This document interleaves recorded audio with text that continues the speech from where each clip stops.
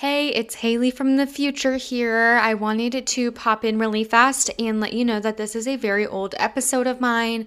So please keep that in mind whenever you are listening. Please go ahead and check out some of my newer episodes because I have a ton of equipment now and I have editing software now, and everything has improved quite a lot since the time of recording this episode. I have found that a lot of my negative reviews come from my older episodes, so please just keep that in mind. I am aware of the problems in these episodes, and I truly was doing the best I can. I was just recording on my iPhone, and I was editing from my phone as well, and it just really was not a great process for creating a super high quality and produced podcast. So thank you so much for the grace that you're going to give me. I hope you enjoyed this episode, and please go ahead and listen to some of my newer episodes as well.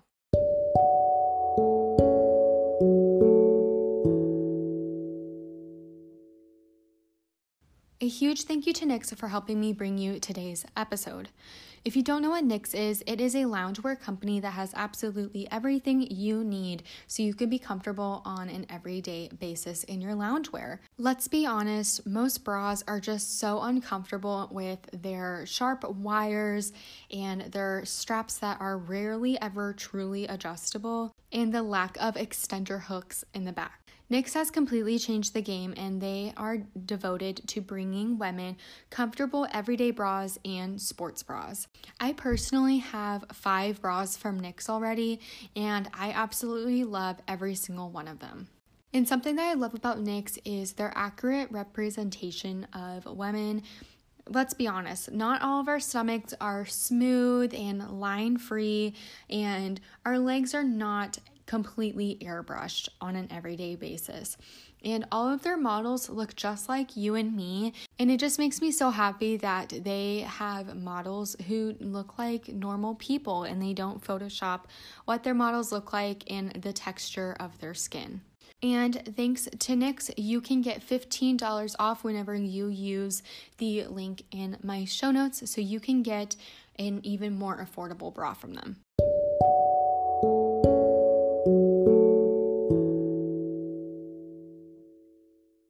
Hi everyone, thank you so much for tuning into this episode of the Doe Identify podcast.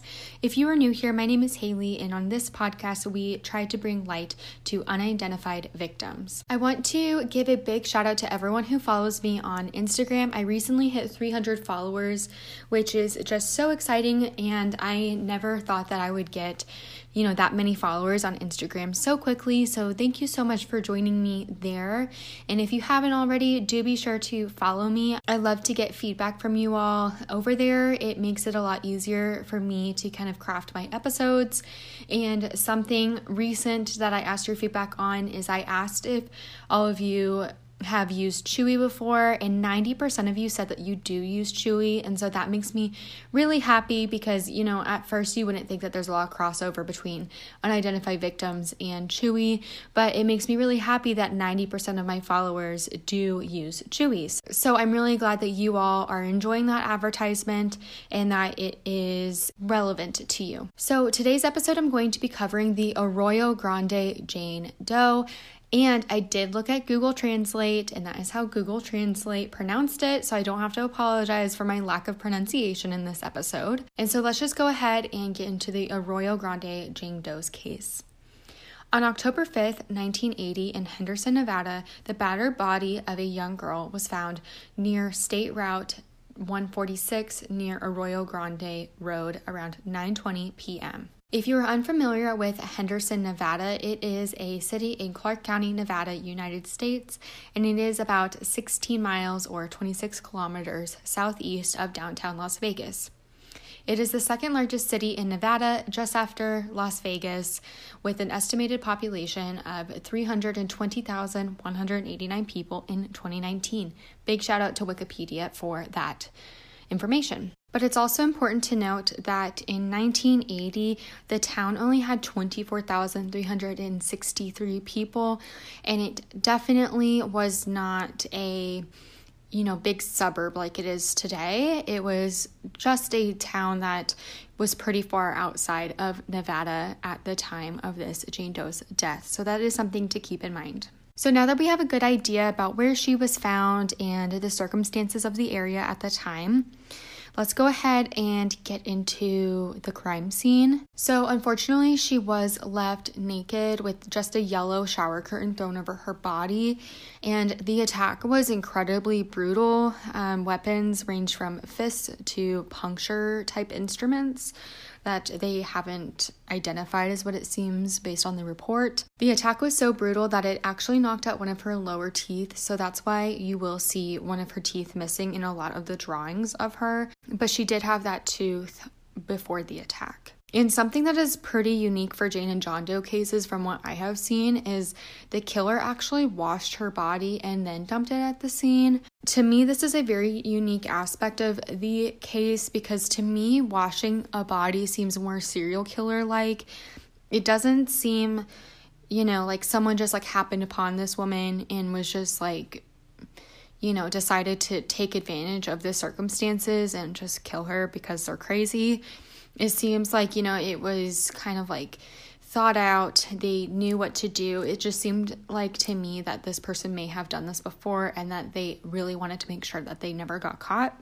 The Arroyo Grande Jane Doe before her death was estimated to be around 13 to 25 years old based off of her body and her development. And she was around 5'2" and 103 pounds. Her hair was a light blondish brown hair, probably like what we call today as a dishwater blonde, and her eye color does vary a lot. Some people say green, some people say blue, some people say hazel, but there are notes that she definitely did not have brown eyes. I'm not sure how they were able to determine that she definitely didn't have brown eyes, but she did have lighter eyes, but just keep in mind that she had lighter eyes and did not have brown eyes. And she also had a unique dental procedure performed, which is called a suture, and that was used to straighten a tooth. I had never heard of that before. When I think of a suture, I think of stitches. I'm not sure if it's the same thing. Additionally, she wore silver nail polish, and she also had a vaccination scar on her left bicep. So she did have access to things like nail polish and medical treatment. Something that is very unique is she had they say crudely made tattoo of the letter S. When I looked at the images, it kind of looked like a poke and stick tattoo. It definitely didn't look professionally done, or it was, intentional, that it looked a little bit messy. And some people say it could also be a 5, so a 5 or an S. And investigators don't want us to focus on this because the tattoo was still healing, that family and friends may not have known her to have a tattoo. So that is something to keep in mind. Just because you know someone who went missing around this time did not have any tattoos, it does not rule them out completely.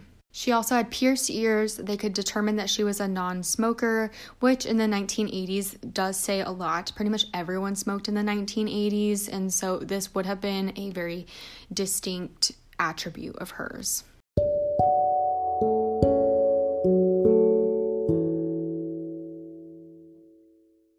I am so excited to announce that Chewy has partnered with me to bring this week's podcast episode to you guys. And the reason I'm so excited is because I have personally been using Chewy to supply my dog, Ranger, with food for over 3 years, which is way longer than I even thought about having a podcast. And so I personally love Chewy here. And the reason I love it so much is because they have such a wide selection of products. They have products for just about any type of pet you could possibly have legally. And they have a great program called the Auto Ship program. And with Chewy's Auto Ship program, you can set up a schedule for your pet's food, treats, or whatever you want to give them every single month to come straight to your door without you even having to place the order yourself. And you can even pick the frequency it comes. So for example, we get it every 3 weeks because that is how long it takes for Ranger to go through his food. And because I love Auto Ship so much, I wanted to give my listeners a chance to try it out themselves. And so when you use the link in my description, you can get 30% off your first Auto Ship through Chewy. And I think you will see why I have been using Auto Ship for my dog Ranger for over 3 years now. It's just the easiest thing, and now you get to try it for 30% off.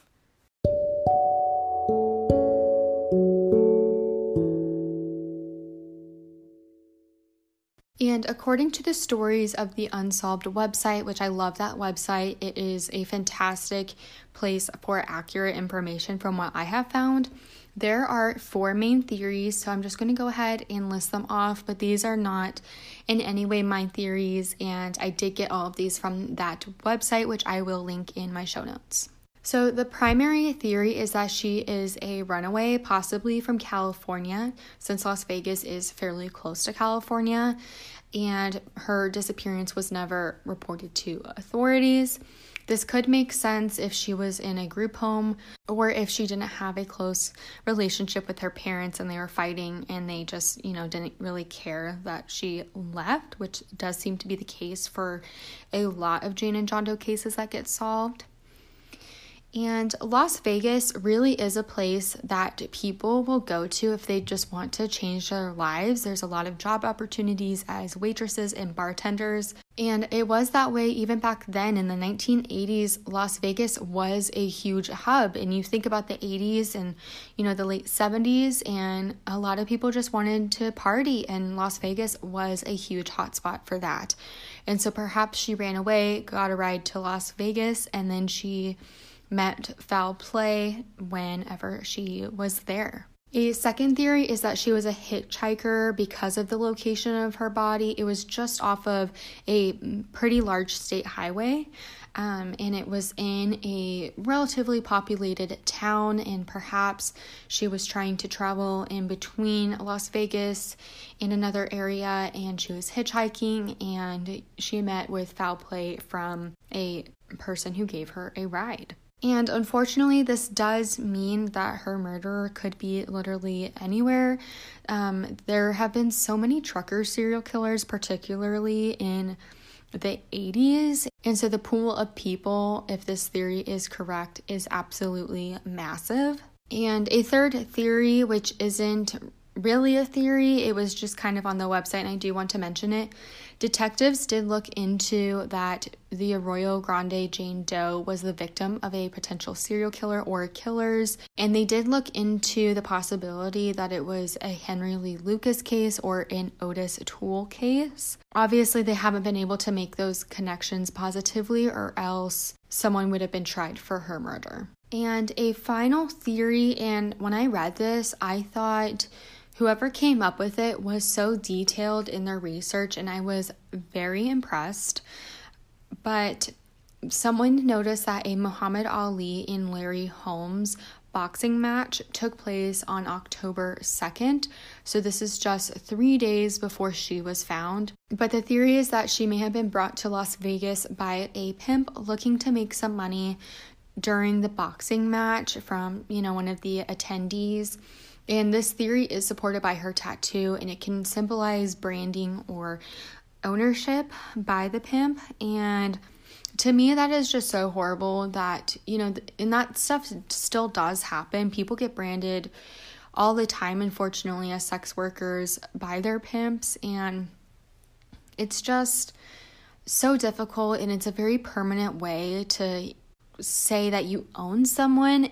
Getting a tattoo or branding someone, it's a forever statement that you own this person. And so even if they are able to break away from the lifestyle of forced sex work or, being owned by a pimp, it is a permanent statement that they were owned at one point. And that is just so sad to me. And some people believe that she was killed because she couldn't make her pimp enough money. And to be honest, I don't know the statistic behind that. I highly doubt there's a statistic on it, because how do you even know? As I mentioned, this attack was brutal, and it did feel very personal because she was punched so many times that the person who killed her was either just a horrible human being and had a lot of rage inside them, or it was a personal attack. So if it were up to me to give the verdict on which theory is most likely, I would say the boxing match one, where she was unfortunately brought there by a pimp, or that she was a runaway from California. And to kind of catch us back up to today, isotope testing was scheduled according to the Henderson Police Department in 2016, but they have not announced any results publicly. And if you remember from the Fond du Lac Jane Doe, I believe, isotope testing kind of gives you an idea of where the person resided a certain number of years before they died or before the testing took place. And so that will really narrow down where she could be from.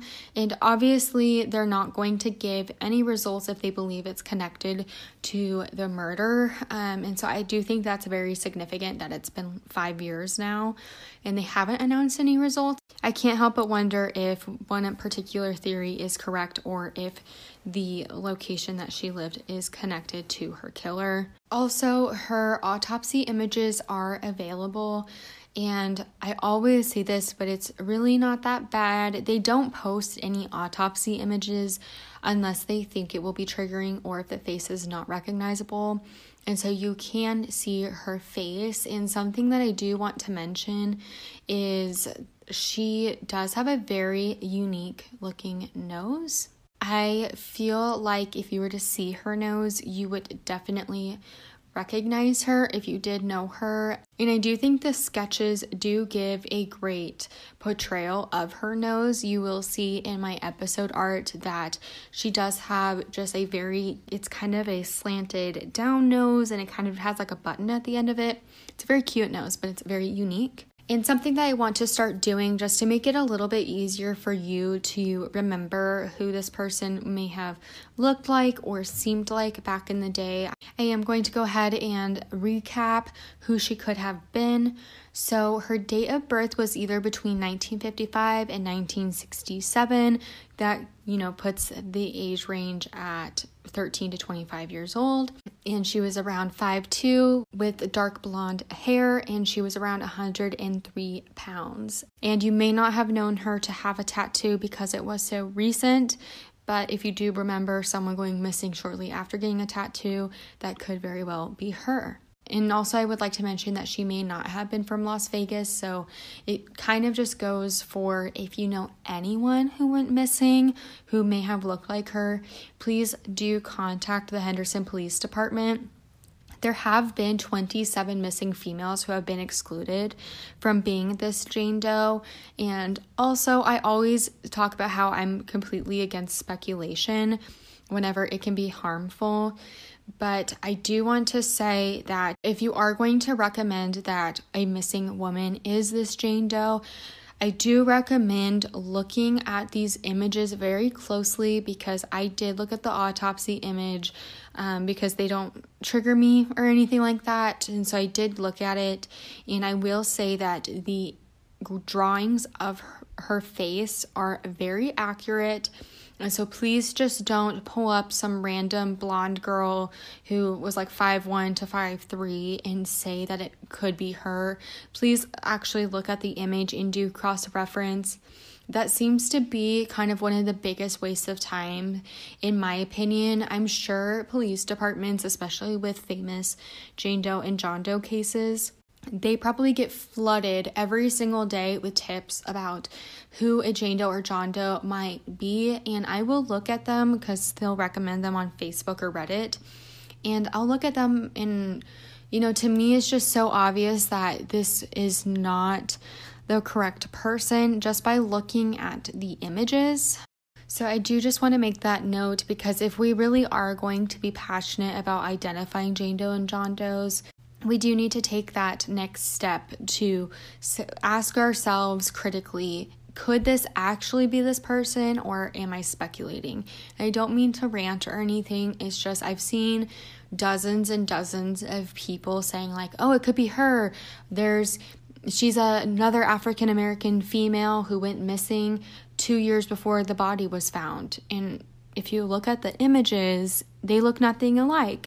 I just wanted to kind of mention that because I can't imagine how frustrating it can be for police departments to take that time. Because let's be honest, Jane Doe and John Doe cases do tend to be pushed to the back burner, especially as they get older, and especially in a place like Las Vegas where there are dozens and dozens and hundreds of crimes committed every single day there. But if you do have someone in your life who really does look like this girl and who really does match the description of her, please go ahead and submit it to the Henderson Police Department. The contact person that I found online is Lieutenant Botkin at 702-267-5000, and the case number is 80-3937. And you can also contact the Clark County Coroner's Office, and the contact person is Felicia Borla, and her phone number is 702-455-3219, and over there the case number is 80-01221. All right, guys. Well, thank you so much for tuning in to this week's episode. I really hope that we can get a name back for this Jane Doe. I know I say this all the time whenever I cover a younger Jane Doe, but she does remind me a lot of the Walker County Jane Doe. They were actually found the same month in the same year, just a few states apart. To me, it is just so crazy how many Jane and John Does were discovered in 1980. There really seems to be quite a lot. Like, even the Ventura County Jane Doe was found that same year, as well as the Kern County Jane Doe. So it just seems that I am covering quite a lot of missing women from 1980, and I really didn't put two and two together that so many young women went missing around this time, but I can't help but wonder if it could be connected. And a lot of them are found in very urban areas or around highways that lead to urban areas. So I just can't help but wonder if possibly some of them are connected, because there are a ton more that I will cover in the future that did take place in 1980. And so, yeah, I just think it's very interesting, the similarities in the dates of all of these women. But anyways, everyone, thank you so much for tuning into this episode, and thank you so much to Chewy and Nyx for sponsoring today's episode.